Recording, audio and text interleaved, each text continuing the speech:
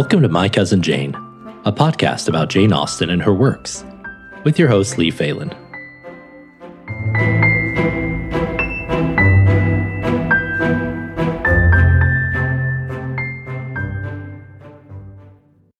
Welcome back to My Cousin Jane. Today we're going to be talking about Persuasion Chapter 12, but not like your English teacher might discuss it, more like the deleted scenes and bonus features of your favorite movie. Also, before I forget, if you're listening to this episode the day it comes out, which would be Christmas Eve, this marks the 204th anniversary of Persuasion's original publication, which was December 20th, 1817. And we'll talk more about that publication and the events that surrounded it in a later episode, because they're pretty interesting. But I didn't want to forget that, because I was also reminded that I missed giving a shout out to Jane Austen's birthday last week, December 16th. So I'm trying to be better about Austen-esque anniversaries. Now, Chapter 12 is the turning point of the novel. We have our first glance of Mr. Elliot, the prodigal heir of Kennet, as well as this tacit reconciliation of sorts between Anne and Captain Wentworth that begins in this chapter, perhaps brought on by some initial jealousies of Mr. Elliot. So that's kind of interesting. And of course, we have the infamous fall of Louisa Musgrove. And again, the theme of the novel is stated, but in a sort of ironic twist with how it was contrasted back in Chapter 11. But statement of theme and dramatic irony are things your English lit teacher might discuss, and we're here for the behind-the-scenes information of the novel. Now, we talked a lot about Lyme Regis and the Cobb already in our last episode, but I wanted to take this episode as a chance to try and detangle some of the often confusing vocabulary surrounding vehicles in Jane Austen's writing. Vehicle discussion can get a bit confusing in the Regency era because some words for vehicles can refer to both a specific type of vehicle as well as a generic class of vehicle. Sort of like how in our day the word Xerox can mean we're going to make a copy of something or a very specific brand of copier. Now, Regency authors, both historical and modern, are often kind of inexact in the terms they use for vehicles, and what one person implies or even outright says that a term means may not be what it actually meant in every single circumstance you've seen it. So even though I'm running the risk of a flood of angry emails about my getting everything about barouches and postchaises wrong, we'll try our best to be as accurate as we can, as accurate as verifiable sources allow. First, there were broadly two classes of vehicles in the Regency world. There were carriages, which was the general term for a people carrier. So that would be a carriage, much how we often use the word car to mean anything from a convertible to a minivan. What kind of car do you drive? Well, I drive a Tesla. I drive a, Honda Odyssey. Those are all cars. So every vehicle in the Regency era that carried people was considered a carriage. Then there were wagons. Wagons were mainly used for hauling freight, hauling things, though people would sometimes ride in them, especially amongst the lower classes, or even sometimes in the upper classes as kind of a form of novelty and amusement, much like we might go on a hayride today in a wagon.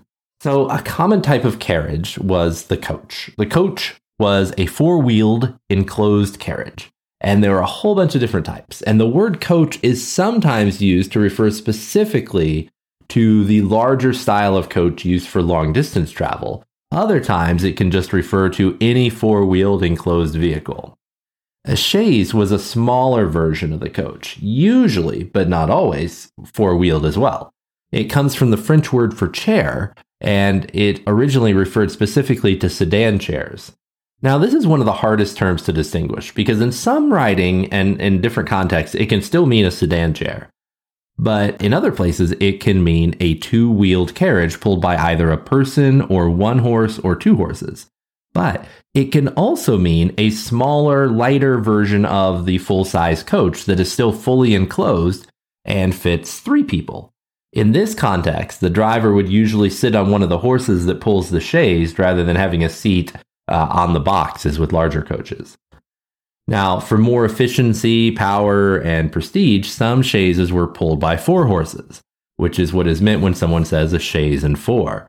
A chaise and four is almost always an enclosed box, seating for three. The driver sits on one of the horses, one of the ones closest to the coach. Now, on the less prestigious end of the coach world, we have various means of public and hired transport. So first of all, there's the stagecoach or traveling stage. And that was the Regency equivalent of like riding a public bus. They traveled set routes with predetermined stopping points. Some passengers even rode on top of the stagecoaches along with the luggage. They were cheap modes of travel, but rather undesirable for the upper class because they were fairly crowded and kind of looked down upon by people with ways and means, so to speak. And this can be seen in Sense and Sensibility in the way Lucy Steele expresses her disdain for that mode of travel, or even kind of more markedly in Mansfield Park, by the way that Mrs. Norris suggests that it's an appropriate mode of travel for Fanny Price, that she should take the stage to Portsmouth when she's going to visit her family. Now, there were also mail coaches. Those were a special type of stagecoach that, as the name implies, carried the mail. They would also carry passengers and were usually faster and more expensive than regular stagecoaches. And they didn't stop as often. They had access to better horses. They had access to better roads. Everyone had access to pretty good roads at this time. And Mr. Darcy makes a comment about this in Pride and Prejudice. But stagecoaches, or rather mail coaches, could travel on toll roads without having to pay tolls. And so they would often stick to as good a road as possible, whereas stagecoaches would sometimes travel on the cheapest road possible in order to save costs. Now, another term that you hear is traveling post or traveling post-chaise. Now, this was a way for private carriage owners to travel long distances more quickly than normal.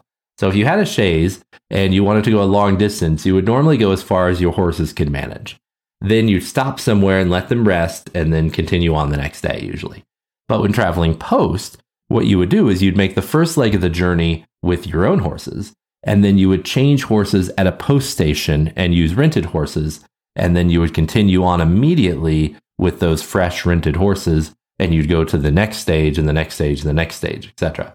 And this is why Lady Catherine asked Elizabeth and her party where they planned to change horses. You would change horses at what were called post stations, and some of these post stations were better than others.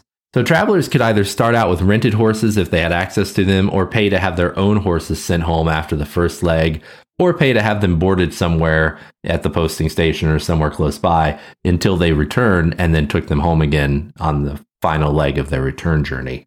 And sometimes the term traveling post implies that you're renting the chaise as well, but most often the term refers to using your own vehicle and just renting the horses. All right, so just to recap what we've covered so far, you have people that have their own private coaches and their own horses. You have people that are going to go on a stagecoach because they don't own a coach or horses and can't afford a private rental like a post-chaise. You have the post-chaise, which can be rented by the carriage and the horses or just the horses. But if you wanted to travel in a private coach and you couldn't afford the post-chaise and you didn't own your own vehicle at all, your main option was the hackney coach or hack. A hackney coach was like the modern-day taxi cab. And the term hackney itself is pretty interesting. So in Regency time, a hackney coach were older, usually secondhand coaches that people owned and would be hired out for both short and long journeys. And there are a bunch of theories on where the term hackney originated. But most interesting, at least to me, is that, because first of all, just like the cob, they're all theories. Like nobody really knows where the term comes from. You'll hear a lot of people say it comes from the French term for rented horse. But there's really not a ton of evidence for that. So what's interesting, though, is the term hackneyed, since hackney coaches were older secondhand coaches that people kind of looked down upon if you had to use a hackney coach. There's also the phrase hackneyed, which Jane Austen uses quite a bit in her writing, which means a tired and overused expression. So just kind of interesting that that's the same term. Now, there were lots of types of hackney coaches with varying names and designs and styles. But another interesting note is that in the UK and in some parts of New York, taxis are still referred to as hackney coaches. And it's also interesting in that hackney coaches in the Regency era were almost always painted a characteristic yellow color, just like the classic New York taxi cab that you picture today. So we also have a set of what we might consider shorter range vehicles, and an example of this is the gig, which Admiral Croft and his wife were driving at the end of chapter 10. And there are a whole bunch of different types of gigs. And if you've read Northanger Abbey, different styles of gigs kind of plays an interesting part for one of the characters there. At the end of chapter 10, we run into Admiral Croft and his wife driving a gig. And I want to listen to a quick clip here from that chapter. I know we're not on that chapter anymore, but I just want to listen to this just to bring up an important point. And as always, our audio recordings come from the talented Karen Savage, courtesy of LibriVox.org. So let's listen to this. And when the party had all reached the gate of exit, the carriage advancing in the same direction which had been some time heard, was just coming up, and proved to be Admiral Croft's gig. He and his wife had taken their intended drive, and were returning home. Upon hearing how long a walk the young people had engaged in, they kindly offered a seat to any lady who might be particularly tired. It would save her a full mile, and they were going through Uppercross. The invitation was general, and generally declined. The Miss Musgroves were not at all tired, and Mary was either offended by not being asked before any of the others, or what Louisa called the Elliot pride could not endure to make a third in a one-horse chaise. So, here we have the same vehicle being referred to by Austen as a carriage, a gig, and a one-horse chaise. So, pretty interesting, and kind of an example of why it's hard to definitively say what one of these terms always means, because they get used so interchangeably all over the place. Okay, so finally, the last one I want to talk about today is the curricle. And I think it's interesting to hear this term used in context. So this does come from chapter 12. We'll listen to this clip. They had nearly done breakfast when the sound of a carriage, almost the first they had heard since entering Lyme, drew half the party to the window. It was a gentleman's carriage, a curricle, but only coming round from the stable-yard to the front door. Somebody must be going away. It was driven by a servant in mourning. The word curricle made Charles Musgrove jump up that he might compare it with his own.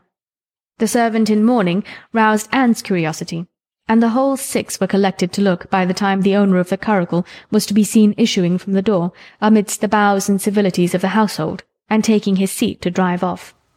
So a curricle, you probably won't be surprised to learn from this description, is kind of the Regency equivalent of the sports car or convertible. It was considered a young man's vehicle, and they were two-wheeled vehicles, usually pulled by 2 horses.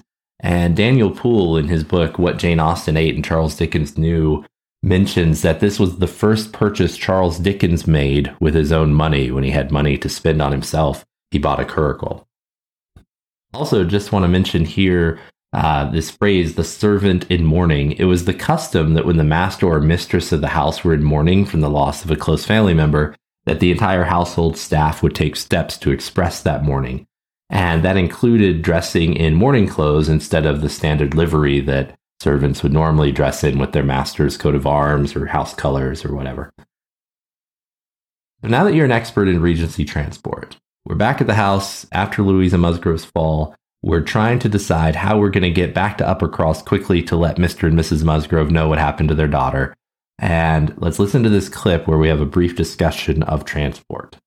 One thing more, and all seemed arranged. Though it was rather desirable that Mr. and Mrs. Musgrove should be previously alarmed by some share of delay, yet the time required by the Uppercross horses to take them back would be a dreadful extension of suspense, and Captain Wentworth proposed, and Charles Musgrove agreed, that it would be much better for him to take a chaise from the inn, and leave Mr. Musgrove's carriage and horses to be sent home the next morning early, when there would be the further advantage of sending an account of Louisa's night. Okay, so we read a few sentences later, after a little interlude about Mary's petulant behavior, that the chaise in question, the one that Captain Wentworth rents, is in fact a chaise and 4. And then at the end of chapter 12, we see that Captain Wentworth takes that same chaise back to the inn as soon as the horses were baited, which means as soon as they were given a little bit of food and a brief rest. So that same night. So we can make some inferences here about those horses. Those horses, most horses in the Regency era, if you were in the lower ranks of the upper class, sort of like Elizabeth Bennet's family, Mr. Bennet mentions this specifically, and probably the Musgroves. Most of the time, for families of that class, horses were so expensive to keep up that they were used not just for pulling the carriage, but also as some type of work animal in a farm setting as well. Mr. Bennet mentions this specifically in Pride and Prejudice, that he wishes his horses were in the field more often than they were. So Mr. Musgrove's horses probably would have been sturdier, possibly slower horses that would have been suited equally well for working in the fields as well as for pulling a carriage. Meanwhile, the horses that Captain Wentworth would have rented from the inn as part of the chaise package that he rented, rent a chaise and get 4 horses for free or whatever. They were probably bred specifically for long distance road travel or for faster travel when pulling a lighter chaise compared to a sturdier and heavier full-size coach that the ladies came to Lyme in. So that would have made the carriage faster and more efficient, which is why it was probably suggested that they rent that from the inn to get back to Uppercross quickly. Now, that's all conjecture based on what we know about Regency era coaches and horses now, but I think it's a pretty safe bet. And of course, there are a bunch of other vehicle types we haven't touched on today, and we'll be discussing those in future episodes now that we have this firm background of Regency era transport, things like barouches or phaetons and dog carts, but we'll get to those as they come up. Thanks so much for tuning in today. If you'd like to help support the show, please head over to leephalen.com/mycousinjane, sign up for our newsletter, or click on the little donate button. You can also follow us on Facebook and Instagram. Thanks for listening.